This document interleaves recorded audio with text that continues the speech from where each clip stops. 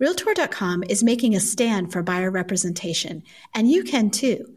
Join Realtor.com in sharing the list of 111 things buyer's agents do. Visit Realtor.com/buyer agent toolkit to help spread the word. Buyer agents are essential. Not to sound like a broken record, but a lot of teamerages that have put all of their lead volume into that aggregator bucket are hitting up against a wall right now. When I first got here and I talked to a majority of these market centers and asked them, what percentage of your lead volume is coming from an aggregator ecosystem? A lot of times they would tell me 90% of my lead volume is dependent on an aggregator, which means 90% of their lead volume has a 35 to 40% price tag on it at the closing table. Where we've been shifting that pendulum is that 80% of their lead volume should come from self-sourced lead aggregation, so to speak, right? Your database should be 80% of your lead volume. It's fine to have 20% living there, but don't let an outside ecosystem control the opportunity and the revenue you can bring. That's what we've been coaching through for a lot of these market centers. Welcome to the Real Trending Podcast, where your host, Tracy Velt, Senior Director of Data and Content, interviews the brightest minds in real estate. Each week, brokerage leaders, top agents, team leaders, and industry experts join Tracy to share trends, secrets to success, and lessons they've learned navigating this ever-changing industry. Hi, it's Tracy Velt, Senior Director of Data and Content for HousingWire. Today, I'm speaking with John Gibson, Senior Vice President of TPO Lending at Flagstar. What Flagstar products are making a difference for brokers in this market? Yeah, I love this question because we've really expanded our product line over the last 3 or 4 years. As I mentioned before, kind of think of it as a one-stop shop, right? We do your traditional book of business, your agency, your government, but we've also expanded into specialty lending areas. So for example, we offer a construction product, which is one of a kind in the industry from a standpoint of brokers having access to that product. We offer non-QM products like bank statement loans. We were one of the first to offer standalone HELOCs to the broker community to help in a rising rate environment. The business partners stay in touch with their borrower. And then we're going to continue to do that and pushing the envelope with things like rolling out more non-QM products. And then Tracy, last thing I would tell you is, I think this goes unsaid and shame on us, but we're really good at government lending. From an FHA and VA perspective, I would put our underwriters and our process up against anybody's. I think we're a subject matter expert, and I think that brings a lot of stability to our business partners. Thanks, John. For more information, go to flagstar.com/Y. That's flagstar.com/WHY.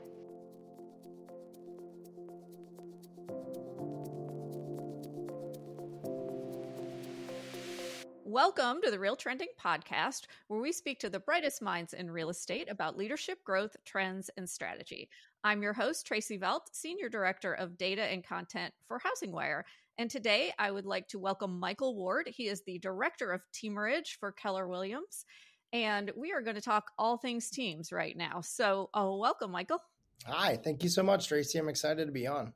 Sure, I kind of sounded like a game show host there. Welcome. That's all right. It gets you excited. Now we're focused. You and I know where we are and what we're doing. Yeah. So obviously, from the beginning, Keller Williams has kind of been a leader in teams and the team concept throughout the years. So I wanted to, a lot of brokers shy away from it. And I've talked to a lot of brokers through, my years in the business who are like, I'm never going to have teams. And some of them who gave into the concept of it. So tell me a little bit about why Keller is so heavily invested in teams. And then we'll get into teamerages from there. So sure. Yeah. It's a great question. Obviously we're known for, we're the brand for real estate teams. That's something that we're well aware of. And that's, we keep attracting top teams to our brand. We just had Wilson Long out of South San Francisco join our ecosystem. We've had teams from Arizona, Colorado, Louisiana. These are $100 million, $200 million teams. You guys have the data on all of that. So obviously, Keller Williams feels really comfortable in that team space. And so we understand that with the team model, it works so well that we wanted to bring that into our ecosystems of our market centers at a high level. And we're really excited to do that with Teamerage. Okay, so let's define teamerage because I've heard multiple definitions of it. So tell me how Keller Williams defines the teamerage. Yeah. So really, teamerage is just a simple concept. It's not really as complex as everyone's making it out to be, that we're just delivering leads to designated agents in a market center. And then we coach those agents to convert those leads at a really, really high level. That's really as simple as it is. It's not more complex than that. Okay. And so where do you see, I see a lot of growth in teams and teamerages. And I guess, you simplified that definition, but is a teamerage basically feeding all the leads through one team leader in your definition? I think the way that we actually define it is that the market center takes control of the leads, right? They're bringing in and creating their own market center database, and they're nurturing them and working them just like we would typically see any team or any, mega agent doing. And then with that, they're getting to a place where they then have one leader that takes those leads and coaches a defined agent to close on those opportunities. So I guess in this sense, you don't necessarily have one person, you have a whole market center that's there to support. Okay. And why do you think that concept is growing around the country? Because I do feel like from when I first started in reporting on real estate to now, that concept has just blown up. Yeah. That's another good question. I honestly think that, market centers are ready to take control of the lead volume that's out there. Right now, you see a lot of aggregators that the ecosystem is kind of unbalanced, right? A lot of them are no longer offering seats. And when, 35 to 40% of your GCI is going to those aggregators, it represents a great opportunity for market centers to start becoming, local experts with their databases in their areas. And so I think right now the technology has never been more available than it is. And I think, inclusions of things like AI, et cetera, allow market centers to take control of their lead volume and distribute those to the agents that are really looking to change the trajectory of their careers. And so I think, you're really empowering independent agents to come back into the market centers and start to, break new statistical molds. Yeah, I think that's been really the difference between maybe a teamerage and a brokerage, in my view, and is that a brokerage isn't necessarily offering leads to the agents, whereas a teamerage is doing that lead gen. And I want to know from you where kind of Livian fits into that entire ecosphere. Yeah, I'm glad you asked. We're excited about the direction that Livian is going in right now. John coming into the team has been super exciting for us. And, contextually, Livian's a perfect plug and play for any market center that, may or may not have the bandwidth or human capital to be able to operate a teamerage, right? We've got teamerages that are operating in market centers of 300, 400 agents plus. Then we have market centers that are at 80 and 90, agents, and they maybe have one or two people that are kind of guiding that ship. A Livian model comes in and helps them operationally support a teamerage model, as well as giving great coaching and the lead volume and the expertise in driving lead volume that they may not already possess. And so it can be a really big game changer for those market centers that want to take up market share and become industry experts and use that to recruit and retain and all the strategic propositions that teamerage brings. And in your position, what is your direct responsibility as it relates to teamerages? I mean, $1 million market centers. Every market center, our Thrive 25 goals is to have $1 million market center or $1 million opportunity in every market center. And so my goal, using the teamerage model as a tool to drive that opportunity for us. That's really the focus for me. Right now we've got over 70% of our market centers have adopted a teamerage model. And the cool thing about that is, we're seeing some really impressive numbers coming out with, market centers in Maple Grove, Minnesota, driving over $223,000 in new net profit. Big numbers that we're seeing with regards to database build. We've got market centers in Florida with 150,000 people in their database. When you have that kind of, opportunity to then hand off, they've only got 4 agents in their teamerage. One of their agents has 183% increase in her production. So that's our drive, right? We want to have $1 million teamerage in every market center. What, if you don't mind me asking, what team is that in Florida?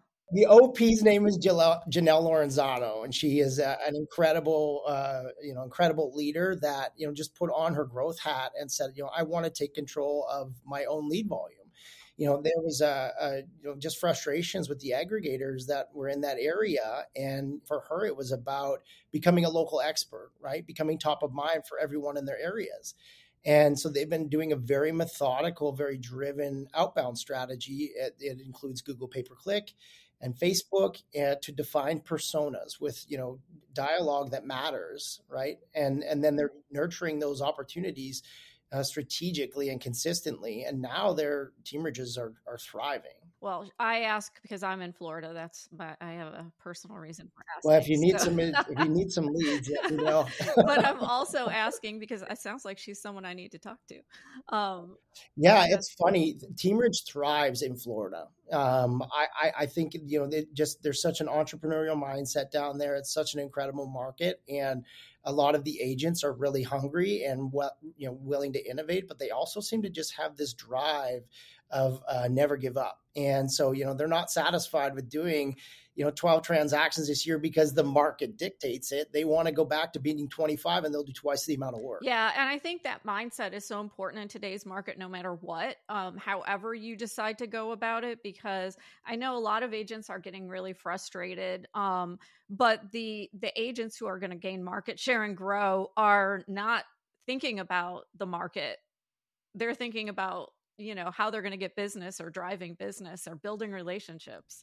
Yeah, that's exactly right. Gary was on stage talking about this at Family Reunion about how, if you did this many activities last year in a great market, you need to double that, right? And but a lot of the people that, to your point, aren't thinking about the market, they made those shifts last year in September and October. They already knew that this year they were going to have to increase their outreach, 2x. And so, there's teamerage is a great support tool for that as well. There's a lot of people that are frustrated in hitting a ceiling of achievement.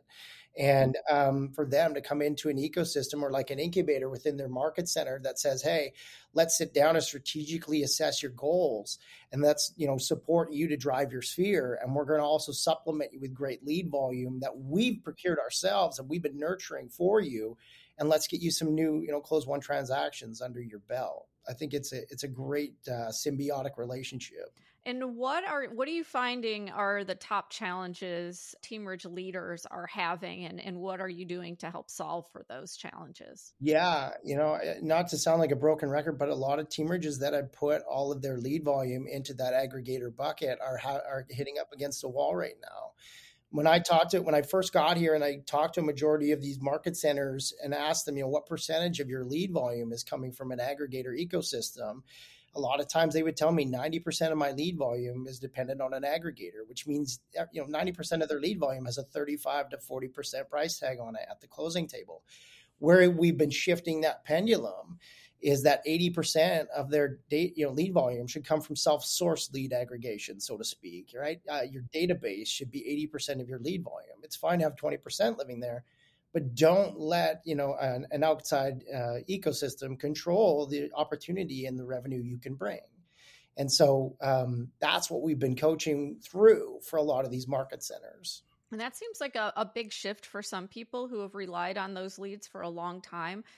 How are you training to help them, move from the aggregator to a self-source lead? Yeah, great question. We've got obviously our command tool here, which is, we're seeing incredible new adoptions of that. And our Facebook ads through command are generating incredible cost per lead. And so we've really been leaning heavily on our technology to leverage that opportunity.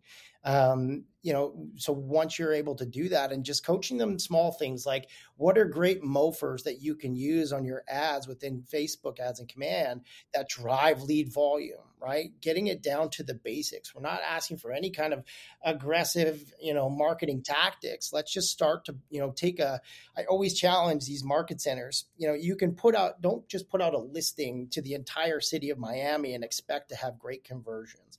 Let's be realistic. Find a persona that's active in your area. Deploy an ad through command that makes sense with a MOFR that makes sense to those personas, and then deploy that out.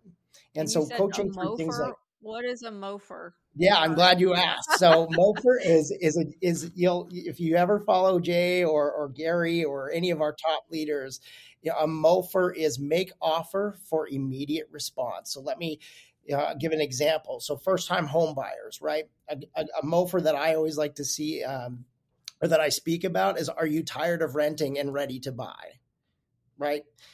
Ideally, you're going to say, yes, I am tired of renting and I am ready to buy, but you take a MOFR like that and you attach it to a great image of a first-time home buyer house that you probably sold in the past. And with all permissions to use that image, you then deploy it to a specific zip code that actually is applicable to that persona group, right? People who are paying a high dollar of rent and have a large population of them. And let's start to be strategic about our outreach. What we're doing now is we're bringing, what ad are you running and who are you running it to? And we have the tools through command to do that. Then you can leverage and lean into your Google pay-per-click ecosystems, right? I think as well, people are starting to really appreciate the value of relationships inside Keller Williams to drive things like, leadership databases inside market centers, right? It's just another form of networking and grabbing warm leads from people that you work with inside the market center itself. We had a great story here where all the leaders within the market center here in Austin, they committed their personal databases to the market center database, and that was what was worked by their team ridge. And one of those ended up closing, and the person that contributed was actually working the front desk of the Keller Williams Southwest Market Center. And she had gotten her agent license and was able to collect a success fee from that. It completely changes the culture inside when everyone is bought into the opportunity team ridge represents. So just coaching through things like that, start to think really basic tactics that we already coach agents to do and start applying that at a market center level. And then people put on that where entrepreneurs thrive, right? So people put on their entrepreneur hats, and before they know it, they're grabbing leads from all over the place, and they're really, putting them into great outreach strategies. So I have a question about personas, because it seems to me that AI might be very useful in developing those personas. And I'm wondering what you're doing with, AI to do that, or what suggestions you have for people who want to build those personas in their marketplace, but really aren't sure where to start. Yeah, it's funny. So with regards to AI and the inclusion of personas, I honestly think the human component is the most important thing when diving into personas. I think you could probably get more value with a strategic relationship with your lenders and your title partners and even census data to understand what is an active persona in your area, right? But I do think that there are some creative strategies you can use AI tools with to create cool, as we mentioned already, MOFRs, to then use that can result in immediate hand raising. I think that that's a really interesting thing that I've seen done. And then I think, when we are looking at these personas from investors and first-time home buyers and downsizers and upsizers, there's different ways to tug at, buyer intent and to obtain some sort of seller intent. So I think that would be the most strategic way I would lean on AI is, you never know when one's going to come up with the perfect words that gets someone to say, yeah, I am interested to work with you guys. Yeah, absolutely. I want to talk best practices. I know that, a lot of brokers are putting in, mandatory. I talked to, I know John L. Scott Lennox he works with the state to regulate buyer broker agreements in the state. But are there any type of training you're giving team ridges on, using those, or just in general doing business moving forward? The one thing about it is we let the market centers really dictate that sort of thing for themselves. It's important that every geographical region guides itself based on regulations and what have you. Our biggest thing here is to really understand more strategic guidance from okay, if we're going to have agents in our team ridge, we need to just outline expectations and accountability measures. That's more where we kind of provide guidance, right? We have our KPA process here internally, which is just helps us to understand behavioral patterns or behavioral indicators of all of our agents. It's a really important thing that before you allow an agent in your team, Ridge, you understand how they learn, right? And strategically, you use that information as well to help you guide your choices of agents that thrive in that model. You don't want to bring somebody in there that may or may not do really well. We, with regards to, contracts and things like that, we don't really deal into that. We let the market centers decide for themselves. But I will say there are strategic things like coaching programs. We have Bold, right? And Bold is an amazing thing that we really love because it's a high level coaching program where the average graduate will do 11 transactions in 7 weeks. It's a smart thing to say, all right, we've hand selected now an agent based on a KPA. We've then, put them into an accountability understanding where they know what the expectations are. Then we provide them really high level coaching so that we're setting them up for success. And then as a leader, our job, let's bring them great leads. And then let's strategically support them and supplement them as they go through that career trajectory change. Okay, great. I'm going to get personal here. So I want to talk about, I have a couple of questions, but one is, what is the one aha? I'm sure you've had multiple, but what is the one aha moment that you've had in your career that really changed your perspective on something, caused you to kind of take another look at something or develop a new way of, doing business? Oh my goodness. Does it have to be in real estate? No, it doesn't. Well, because I'm an entrepreneur too. So our family, we own a brewery up in Canada. I'm from Calgary, Alberta, originally. And, I can give you one very well defined one. When we opened our brewery in 2019, I can confidently say we did not have a line item in our business plan that said, in case of pandemic, incorporate this as an exit strategy. So when we opened our doors, obviously a majority of our anticipated sales volume was across the counter to our customers. And then when COVID hit, they started shutting, service indoors and all the things that came with that. And we had to pivot immediately. And that meant that we now had to start canning and adjusting our business model. But what we did do is despite adjusting our business model for our product to then be made and sent out, we never adjusted the why of our business. Our why was always to use beer as a way to drive commerce for our community. And so despite the fact that we may not have had people stepping through our doors to sit and have a pint, we still supported and focused on selling our beer and using that to invest in restaurants and invest in other businesses around, small businesses where people could come and feature their products at our venue, and just never shifting from the fact that our why was not about selling beer. It was about lifting up our community. So I can say confidently, you kind of have this, okay, now what moment where you freak out and go, okay, what are we going to do? But we collectively got back together. We said, okay, this is our why. How does our why still align with the ecosystem we currently find ourselves in? And then from there, we were able to just continue the drumbeat, and we had a lot of success, and we were able to thrive through that. We also went everywhere that nobody was. And I think that too many people forget that. Too many times people follow the herd. And when things shut down, all these other small brewers went into the big cities. We actually went into rural communities. We were in every single, and this is a Canadian reference, but we were in every single hockey arena, curling rink, all the things that came with that. We were on every golf course, every small pub, and they hadn't seen a beer rep in years. So it worked out great for us that we chose to go everywhere that everyone else isn't. And ironically, not to pull it back, but that's really what we're doing with Team Ridge too. We're making a decision to go in a direction that no one else is in, and that aligns completely with who I am. So my next question for you is, we talked a little bit before this podcast started. You said Jason Abrams is in the office next to you. And yeah, literally on the other side of this picture. Yes, he's very inspirational. And so other than from Jason, where do you look for inspiration and motivation? Are there any trainers, any podcasts, any, speakers, anybody that you really look to for inspiration, motivation? Yeah. Oh man. So I'm first of all, one of our leaders, Sajay Patel, is an incredible inspirational person, not only from what he's accomplished in his career, but also just based on he's a COO and he still manages to coach like 30 people. And I don't know how that's possible, but he also gets up at 4:00 in the morning like a crazy person. So I don't know how you do that. But yeah, I mean, he's somebody that really inspires me. I also get a lot of inspiration from people like Simon Sinek, I think, is a great leader. I think he's somebody that I identify with on a regular basis because he really gets to the why and human capabilities as on a personal level. And I think that that's cool.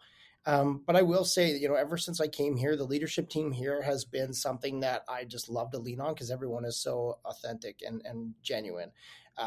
Mark King is 2 offices down, and he always has time for not only me, but every single person that comes through here from a team leader skills camp perspective or what have you, which is another one of our coaching programs.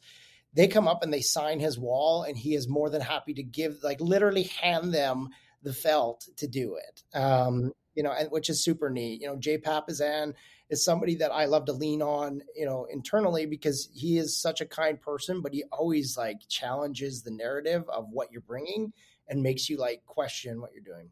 And then other than that, I get completely inspired by my father and my mother. We started that brewery that I mentioned. And, on a personal level, we started that when they were 68 years old. And they're now in their 70s. Now we have staff that are brewing and what have you, but they could have easily retired. And instead they said, you know what I want to do? I want to live another dream. And I want to be like the Sam and Diane of our small town. And I want to welcome every single person in with a pint and a smile. That is inspiring to me to be doing that at 70 years old. And so those I think are really good. That's my list for now, but it changes every year. Great list. It's a great list. I love it. And I love that your parents, decided to do that. And I mean, I'm sure that it means a lot to the community as well. So yeah, it does. And we find ourselves as a constant haven for people that are just, looking for inspiration. They sometimes come in and pick my mom and dad's brain. And I'm talking about like 20-year-old entrepreneurs that are trying to find their way or asking mom and dad how they got started in their careers. And so it's neat to see the impact it's had. Yeah, that's great. So what about some key initiatives? What are some key initiatives for Team Ridges moving forward? Yeah, I mentioned that we've got 70% of our market centers adopted the model. I would love to see that in the 90s. I really would. We've seen some incredible shifts, and our Thrive 25 goals of having $1 million teamerage in every market center is an initiative we've got. But I think, more importantly, I would personally love to see every single one of these teamerages be, exceptionally profitable by the end of 2024. I think that that's the goal. That to me makes the most sense. We have these incredible Thrive 25 goals, and I would love to hit every single one of them.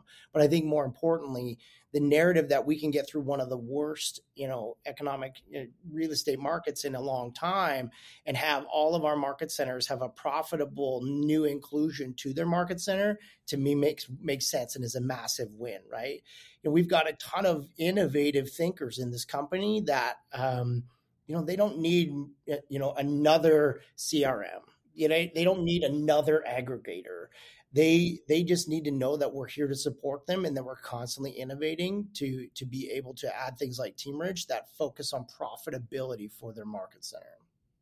Well, Michael, thank you so much for joining the Real Trending podcast. We appreciate all of your Teamerage inspiration and information, and congratulations on your brewery as well. So thank you so much, Tracy. If you ever want to come up, just message me. I'd be happy to host you and pour a pint for you. All right. Well, I'm originally from Buffalo, so we used to go to like Ontario a lot, but there you go. Yeah. Absolutely. So a little bit different, but yeah.